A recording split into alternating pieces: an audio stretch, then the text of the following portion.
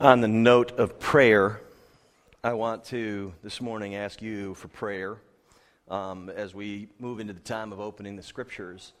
The Scriptures for us and the time we set aside for the hearing of God's Word each week is something that we consider to be intensely spiritual. It's not a human endeavor. I'm not creative enough or wise enough to impart anything to you. We believe that through the act of the delivering of God's Word on Sundays, that the Holy Spirit is present and works in our lives. And so regardless of the topic, if you come in, I don't know what your particular need is, but somewhere in that is the presence of the Holy Spirit to speak to that specific need. And we pray to that end. And on some Sundays, it's more evident than others that your pastor needs help. And in the past 4 years of being, almost 4 years of being a church, there have been occasions where I've come to you and said, quite frankly to you, that I needed your help in prayer as I get ready to preach. And this would be one of those weeks. It was just a terrible week. Some things are going down in our family and related to that are just not fun. And without spelling it out too much for you, I can just tell you that it's one of those weeks where it's evident to me that if God wants to show up and do something today, it's going to have to be His Spirit to do it. Because if there's any indication from the Word, we have a lot to look forward to, because when we are weak, He's strong. So I would ask for your prayers this morning, and we'll just quietly spend a couple of minutes before the Lord, and then I'll ask for His blessing on His Word. So let's go together to the Lord and lift up all the things that we're concerned about at this moment. Let's pray.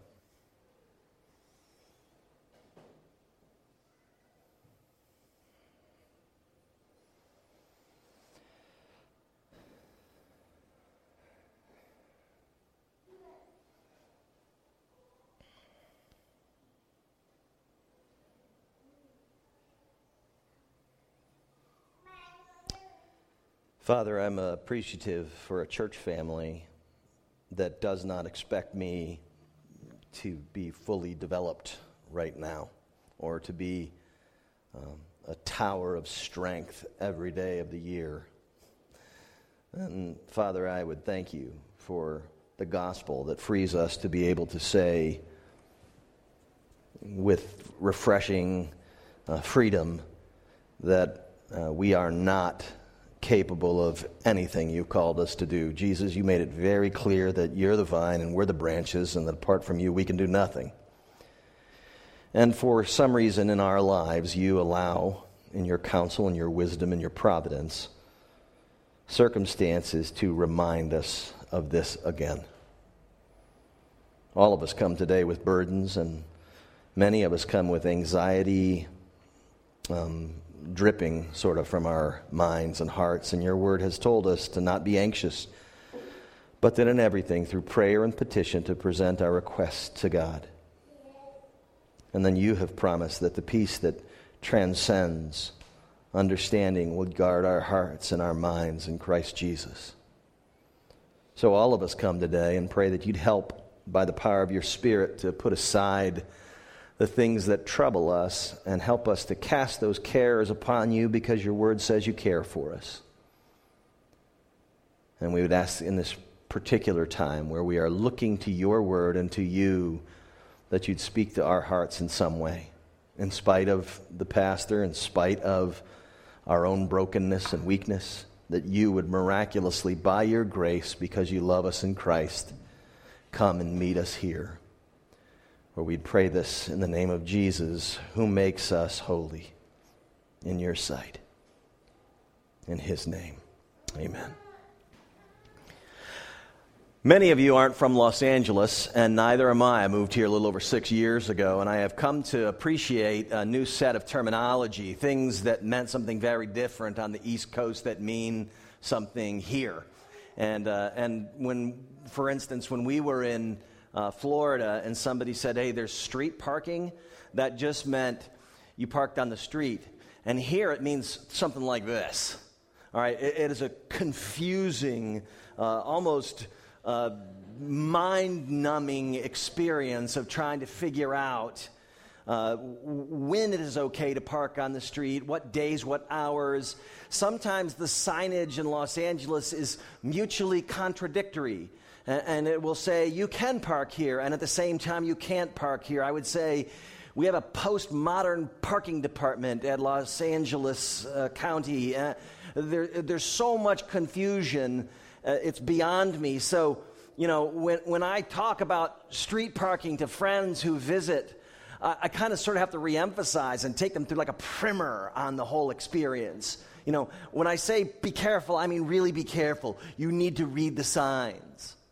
Another term that has meant something completely different here is the term neighborhood. Like when I was in the Southeast and somebody said, what neighborhood do you live in? In that particular set of town, there was a particular neighborhood that had a flavor and a group of people all to itself. And here, a neighborhood has less to do with where you live and more to do with who you hang out with. It's kind of like my community doesn't all physically live in the same place. It's not like that here. It's a smidge confusing. Hiking was something that I used to think would have been a difficult and challenging and maybe even sweat-producing event. And apparently, at least in the LA basin, it's something where you put your makeup and best workout clothes on before heading into Runyon Canyon, to be seen. Who knew that when people said we like to hike, it was we like to be seen and look good in our clothes. Pizza back east was like fatty and cheesy, and here my wife loves it, but it's got vegan and gluten-free and avocados on it, and I'm like, that's not pizza. I'm sorry, friends. We can call it something else if you want, but it is not pizza. And then there's a phrase, and I wrote about this a few months back on my blog before we are now transitioning into a new Prism Central blog.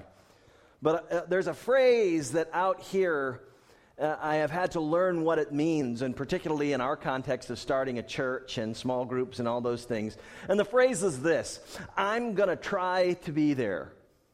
Now, in every other place I have ever lived, I'm going to try to be there meant I'm going to actually try to be there. And in Los Angeles, it means I don't want to hurt your feelings, but there's no way, and you know what, I'm going to be there. No. It literally means no. It means, and so like when we started Prism, it was just Carolyn and I and a couple of friends, and we would say, come to our house for a Bible study, and I would go out and I would ask a bunch of people, only having been here a couple of years, and they would say, I'll try to make it. I'll try to make it. And I would have like 25 I'll tries to make it. So, I'm not stupid. I didn't think everybody'd make it, but I thought, hey, we should expect about 12 people, 50% return rate on this. I'll try to make it. I mean, if they're trying, the odds are that 50% of them are going to actually show up. And then to my surprise, there would be like one person that showed up, and it was the person that said, yeah, I'll be there. So I've kind of had to sort of get accustomed to a culture where people seem to be very reluctant to commit to things, and I'm starting to understand a little bit as to why.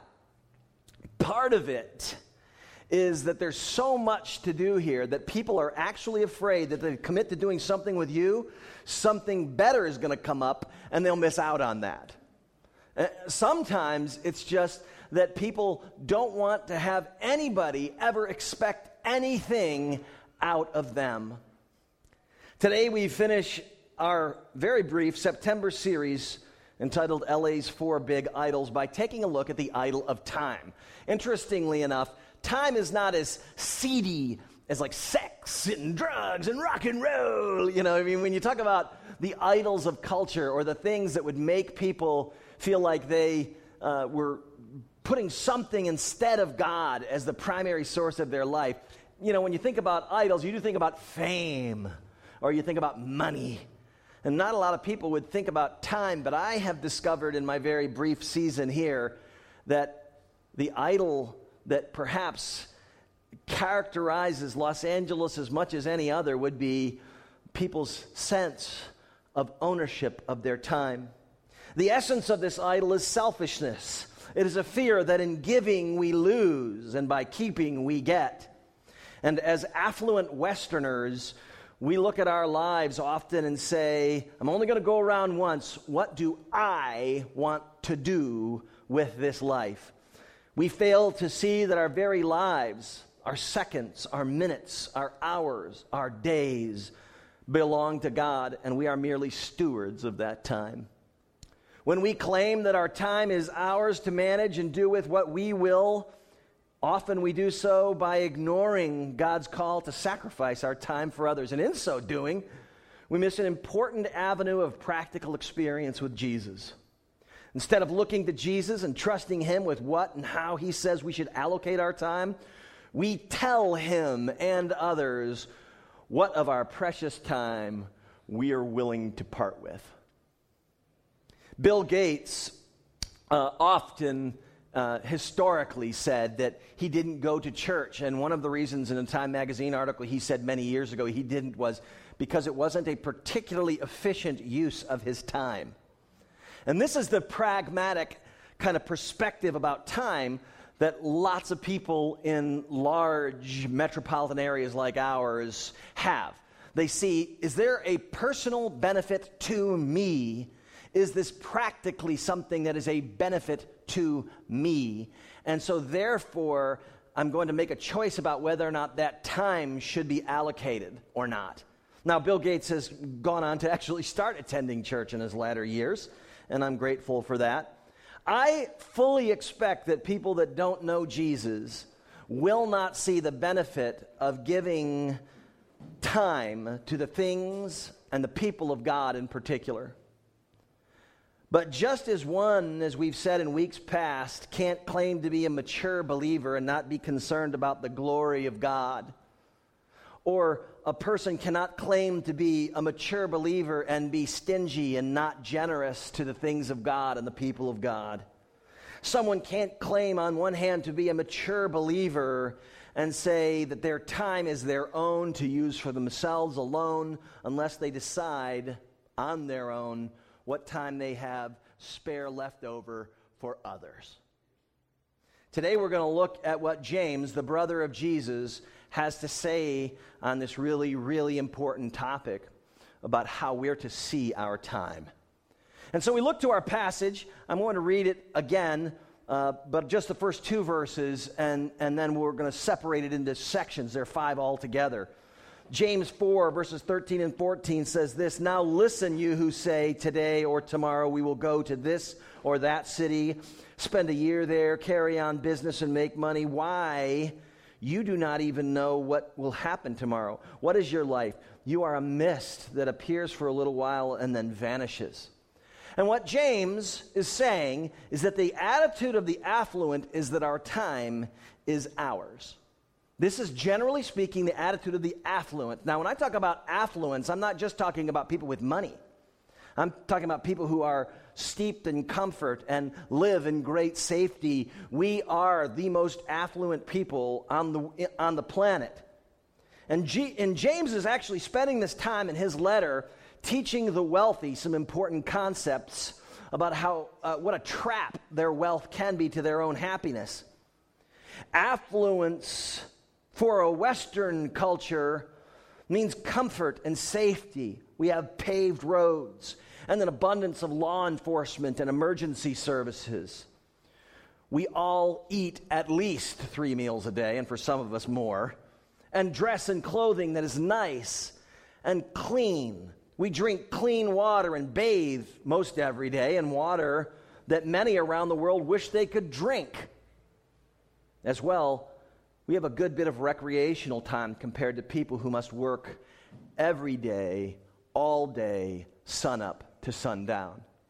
We are an affluent people, particularly as it relates to our time. I wrote a little book for college students. They're free. We've got so many of them, we couldn't sell them if we tried. So pick one up if you like, or you have a college student you want to give one to. But I wrote a book for college students, and in one of the chapters is about time management.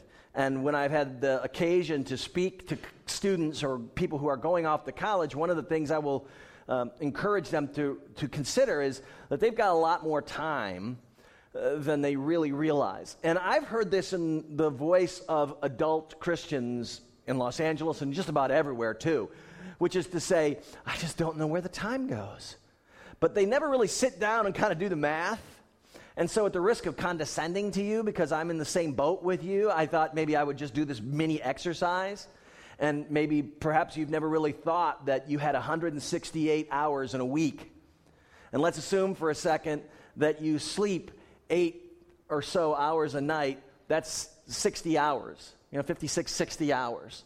And then let's assume that you work 40 to 50 hours a week, and then in Los Angeles, you might spend 10 hours on the road commuting, and that's another 60 hours. Do you realize that leaves you with 48 hours? So I'm adding in your commute, and I'm adding in your work schedule, and I'm adding in your sleep schedule, and you start thinking, well, yeah, 48 hours, but out of 168, well, do the math again, would you? Would you divide that 48 by 7 and realize what you got? That's several hours every day where you're not working or driving to work or sleeping. And so all of us have to start thinking, okay, what do I do with that time? And how did I ever get to a place where I thought, this is my 7 hours, daggone it, and don't you mess with my 7 hours? What is it that happened for you and I that we became so affluent with regards to our time that we started thinking we can do whatever we want with it? The question is, whose time is it? And how do we spend it so we won't regret wasting it? James says this to some folks, and here in verse 13, there's an important word that isn't used as often in teaching in the Bible as you'd think it should be. Jesus did it from time to time, and it's the word listen. When somebody's going to make a really important point in the New Testament, remember, James has written 3 sections, 3 chapters. They weren't divided like that for him, but he's written quite a bit up to this point in his letter. And so he's gone through all of this material, and then he drops this bomb in the middle of all of it and says, listen. Almost like everybody's kind of going tone deaf, like some of you do about 2/3 of the way through my sermon, if I see your head kind of bobbing like I do my students in my class at Providence College. You go, hold on, wake up, listen. It's kind of, you want to get everybody's attention. James does this, and he says listen in verse 13. So whatever he's saying after listen, it's something that we probably ought to listen to. And he tells them this: we don't know what tomorrow brings. And to state that we do is simply arrogant and foolish. In verse 13, he says, listen, you who say today or tomorrow we'll go to this city, that city, spend the day here, carry on business, make money. Why? You don't even know what will happen tomorrow. By attempting to project confidence in our future or attempting to convince ourselves of some type of secure future, we are really trying to gain a peace for ourselves. Tim Keller refers to this idol as the idol of control. Many of us want to have control over future events. We want to know that life is going to be certain. We want to kind of grab it and determine on our own that we're going to do with our time and our lives that which we're going to do with our time and our lives, and somehow or another in the back of our minds it makes us feel like there's peace in that. And for a little while we might delude ourselves into thinking of that, but in reality we are just doing that. We don't really know what the future holds. As I mentioned, this week has had one curveball and right angle in my life, more than I could really stand. And so, at the beginning of my week, I never would have bet that I was going to go this direction and that direction that fast, but that's how life is. And so the question is, how am I going to come to a place of knowing and finding peace? And one of the ways is to let go of my time. Jesus said as much, and this is where James, okay, for you, those of you who don't know, he's the brother of Jesus. And so not only did he have the luxury of being an apostle and around Jesus a lot, but what happened was he grew up with Jesus. So, this is a valid testimony, if you got to say. This is somebody who really believes that Jesus is the Savior and has resurrected from the dead. No sibling is ever going to give that to their other sibling unless this was really true. I mean, most of us would know that. And James is really borrowing from the language of Jesus in Luke 12. Let me read Jesus' parable and see if this resonates again with what James is saying. And he told them this parable in Luke 12. The ground of a certain rich man produced a good crop. And he thought to himself, what shall I do? I have no place to store my crops. Then he said, this is what I'll do. I'll tear down my barns and build bigger ones. And then I'll store all my grain and all my goods, and I'll say to myself, you have plenty of good things laid up for many years. Take life easy, eat, drink, be merry. But God said to him, you fool, this very night your life will be demanded from you. Then who will get what you've prepared for yourself? This is how it will be with anyone who stores up things for himself, but is not rich towards God. The application for us with regards to the superabundance of time that we have is to say, we can't develop a mentality of saying, our time's my own, I'm going to waste it, really, doing a bunch of stuff that maybe won't matter because tomorrow I may not be around. And what am I going to have done with the life that God has given me to steward? In verse 14, James goes on to give a really interesting description that means a lot in Southern California in the summer. Sometimes you'll go to these restaurants and it'll be like baking. I know Brooks and I went out and took a 2-day pastoral retreat out to Palm Desert this summer. I mean, it was 115 one day. I mean, 115 degrees. Who's insane enough to eat outside? Well, they'll have these little misters sometimes if you're eating outside in these little areas. You know, they spray water, like cold water. Oh, it feels so nice and comfortable. Well, the interesting thing is that mist in 115-degree heat, it evaporates before it hits the turf, before it hits the concrete. It's gone. And this is what the apostle is saying. He's saying, do you realize how precious this time is? The time that God has given you? How precious it is and how easy it would be in your mind if you are affluent to think that that's your time to do with what you want, whatever you want to do with it. And he's saying, before you know it, this is going to be behind you. Before you know it, this is all going to be done. Your life on this planet is a vapor. It is a mist. It is here. It is gone. And before you know it, you'll sit and go, why did I not steward my time more efficiently? We have no control over our future. And to pretend that we do is failing to recognize the most obvious of truths. And that is that life is short. Now, this isn't to say, you and I, that we should live it up because we only go around once. It's to say we should steward our time with God and steward it well and to see it as His.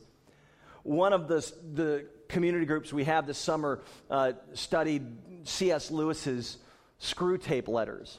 And in the 21st letter of Screw Tape, and for those of you who don't know what this great book is about, it's about the attack on the Christian from the perspective of two demons. An uncle who is teaching his nephew how to be a really effective demon and ruin a Christian's life. So he writes these letters, Uncle Screwtape does, to his nephew Wormwood. And he says, this is what you got to do if you really want to monkey up this Christian life that somebody has. And one of the things he says in Screwtape letter 21 is the following. With regards to our relationships, it is the unexpected visitor when he looked forward to a quiet evening, or the friend's talkative wife turning up when he looked forward to a private talking with the friend, that throw him out of gear. Now he is not yet so uncharitable or slothful that these small demands on his courtesy are in and of themselves too much for it. They anger him because he regards his time as his own and feels that it is being stolen. You must therefore zealously guard in his mind the curious assumption, my time is my own. Let him have the feeling that he starts each day as the lawful possessor of 24 hours. Let him feel as a grievous tax that portion of this property which he has to make over to his employers, and as a generous donation that further portion which he allows to religious duties. But what he must never be permitted to doubt is that the total from which these deductions have been made was, in some mysterious sense, his own personal birthright. You might think this is an overstatement of the reality, but I think all of us have to admit that we have been in those places where we thought, these people are imposing on my time, and I just am offended, and I just feel like, why? If we're going to understand the idol of time in our lives, the first thing we have to recognize is that as affluent people, we've got to change our perspective on this. We have got to see, we've got to acknowledge, we've got to recognize that our time is not ours. Our time is actually God's. And here's the second thing I'd share with you this morning from James's letter. And that is, not only is the attitude of the affluent that our time is ours, the mentality of the mature is that our time is God's. And you see this here in verses 15 through 17. And this is another key word in your Bible study. So we said listen was a word you wanted to pay attention to. Instead is another transition word that would help you to recognize, okay, this is by contrast. So instead of being somebody that says, this is what I'm going to do, and this is what I'm going to spend my time on, this is where I'm going, this is what I want to do with my life because it's me, we're now being told by James that instead, this is supposed to be the perspective. Instead, you ought to say, if it's the Lord's will, we will live and do this or that. As it is, you boast and brag. All such boasting is evil. Anyone then who knows the good he ought to do and doesn't do it sins. Oddly and somewhat bizarrely, paradoxically, there is a Christian version of this that says an immature mentality about our future that says instead of, if it's the Lord's will, it says, by faith I declare that this will happen. So if you've been around health and wealth, gospel, prosperity, preaching, or televangelists for any length of time, you'll recognize the difference. And this is what's funny, because in that world where we pray for people's healings, and we hope and pray for circumstances to work out to our favor, the scriptures say we're supposed to say, if it's the Lord's will. In that subculture in which I lived, it's actually transitioned to where if you add, if it's the Lord's will, that's a demonstration of your lack of faith. How twisted is that?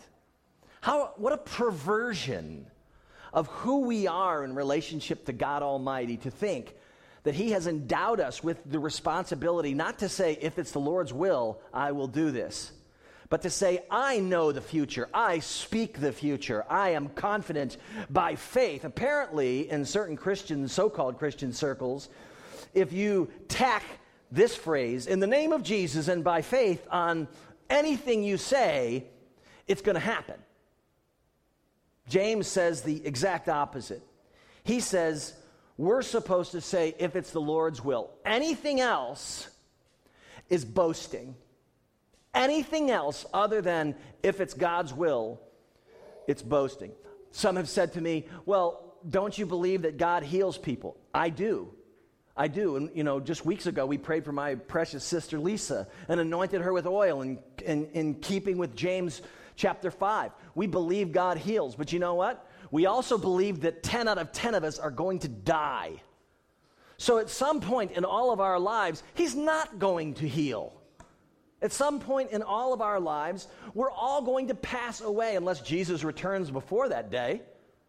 Some of us will die of old age, but you know what that means? It means that our bodies were too beaten down to fight off the cancer or the heart attack. God could have healed. He didn't. Some people die tragically. And I often want to ask the people, the purveyors of this mentality about our responsibility to have enough faith to bring about this stuff. Who didn't have enough faith for those kids to die in that ferry accident in Korea? Was it their parents' fault? Who wasn't praying and had enough faith? Was it the captain's fault because he didn't pray enough to overstuff the boat? Whose fault is it when you die in a car accident? Who didn't have enough faith for that? God is sovereign over all things. He knows we don't, and it is not unspiritual or lacking faith to say, if it's God's will, it's actually biblical. Now, the mature believer knows this in concert with this. And understand this. This is what James is trying to say. God knows best what he wants, and what God wants is best. I want to say that again. It may be one of the only things you'd want to write down today that might be have been something creative I put down. It's an amalgamation of scriptural verses that I could give to you later. God knows best what he wants, and what God wants is best. You and I have to get to a place in our faith where we're saying, yeah, I want this, but I'm broken, I'm fallen, and what do I really know about what I need or want? What do I really know about what's best for me? I mean, I had a college sweetheart, darling young woman, and I wanted to marry her, and she broke my heart. And I prayed and prayed, God, is this your will? And God said, by virtue of not allowing me to marry her, no. You've heard of Garth Brooks' song, Unanswered Prayers? Well, I thank God for that, because I met my beautiful wife not that much longer and that much later, and our lives together would not have happened if God hadn't said no. So how stupid would I be to stand there and declare to God, I claim her in the name of Jesus, by faith, she's mine. I didn't even know what I needed. I was a stupid 22-year-old guy. I'm 49 now. I'm not all that much smarter, but I'm glad that God's will prevails over my will. And that's what we got to want. God knows what's best. He knows best what he wants. And what James is simply calling you and I to do is to put trust in him. To say, I am going to pray for your will, not because I don't think that somehow or another I'm responsible to tell you what I think, but to admit humbly, I don't have a clue what I need. I'm broken. I'm fallen. I could be wrong here. We're praying about whether God wants us to have this chapel. We'll talk more about it next week as Vision Month starts at Prism. A pretty neat opportunity lays before us as a young church. I'll tell you all about it next Sunday. But I want you to know that the prayer of our leadership at this point, and certainly Brooks and I have been praying, God, if you don't want us to own this little chapel, we don't want it. Do we want it? Sure. Every day we sit down and go, we could do this, and we could do these creative things here, and we could use it for ministry, and wouldn't that be something? And wow. But guess what we want? We want what God wants, because what God wants is better than anything we want. And I'm not going to get into a fight with God about what he wants. I've learned, if anything, by stupidity, that most of what I think I want, I don't realize might not be good for me. Thomas Watson said this past week. I posted it on our Prism Facebook page, and I know for those of you who follow, I can tell because you like it. I would encourage you to like it more frequently and actually just pay attention to it. But this is what Thomas Watson, the great Puritan, said this. If the thing we desire be good for us, we shall have it. If it not be good, then the not having it is good for us. The resting satisfied with this promise gives contentment. The resting satisfied with this promise gives contentment. Now, that said, we are called to ask God what we are to do with our lives. There is a human responsibility. There is part of the plan of God is you and I engaging with him and every year, every month, every week, every day, every hour, every second, recognizing these are precious resources we don't want to waste, and to reverently ask him, Lord, how do I steward this time? When the Apostle Paul was leaving his good friends at the church of Ephesus, it was a heart-wrenching time for him. Now, sometimes you'll get the idea that when pastors move on from job to job, that they don't really care. It's kind of like leaving IBM to go work for Microsoft. Hey, well, I knew some people at work, but I like the new work environment better. When you're involved in the ministry, and you've perhaps experienced this at a church where you've really loved the people you were close to, and then you had to move, and there was something that was like, this really stinks.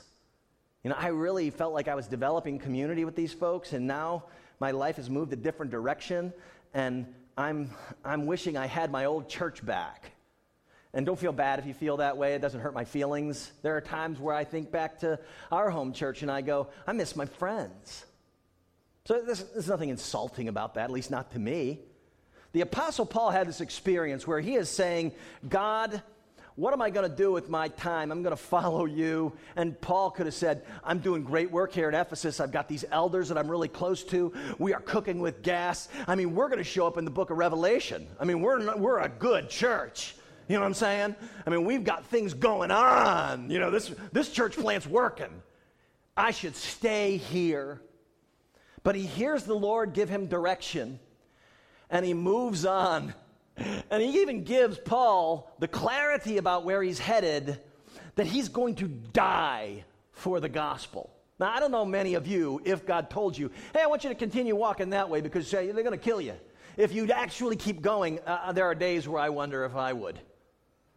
Paul is talking with these Ephesian elders in Acts chapter 20, and he is getting ready to leave, and he says this, now I commit you to God and to the word of his grace, which can build you up and give you an inheritance amongst all of those who are sanctified. I have not coveted anyone's silver or gold or clothing. You yourselves know that these hands of mine have supplied my own needs and the needs of my companions. And everything I did, I showed you that by this kind of hard work we must help the weak, remembering the words the Lord Jesus himself said, it is more blessed to give than to receive. He's talking about his time. He's saying, I'm going to work so that I'm not a burden to these people. He's not talking about financial resources. He's talking about the actual expenditure of his time. And he's living it in front of them again by saying, life would be really great. It goes on to say in this passage that they pulled themselves away from each other and wept. Paul and his buddies, the elders, just sobbed. Because they were sad, because Paul said, you're never going to see me again. Paul told them, I'm going to die. I'm going to suffer and die. And he's saying, my life is not my own. We can trust God that if we give him our time, our lives, whether it's a life lived in the vocation that you are currently engaged in or another vocation altogether, whether it's helping out somebody who seems like an emotional burden to you, but then you say, God has called me to this, I'm going to do this. Whether it's leaving behind a relationship that's a drag on your system, or whether or not it's just a better expenditure of your time towards the things that will help you grow.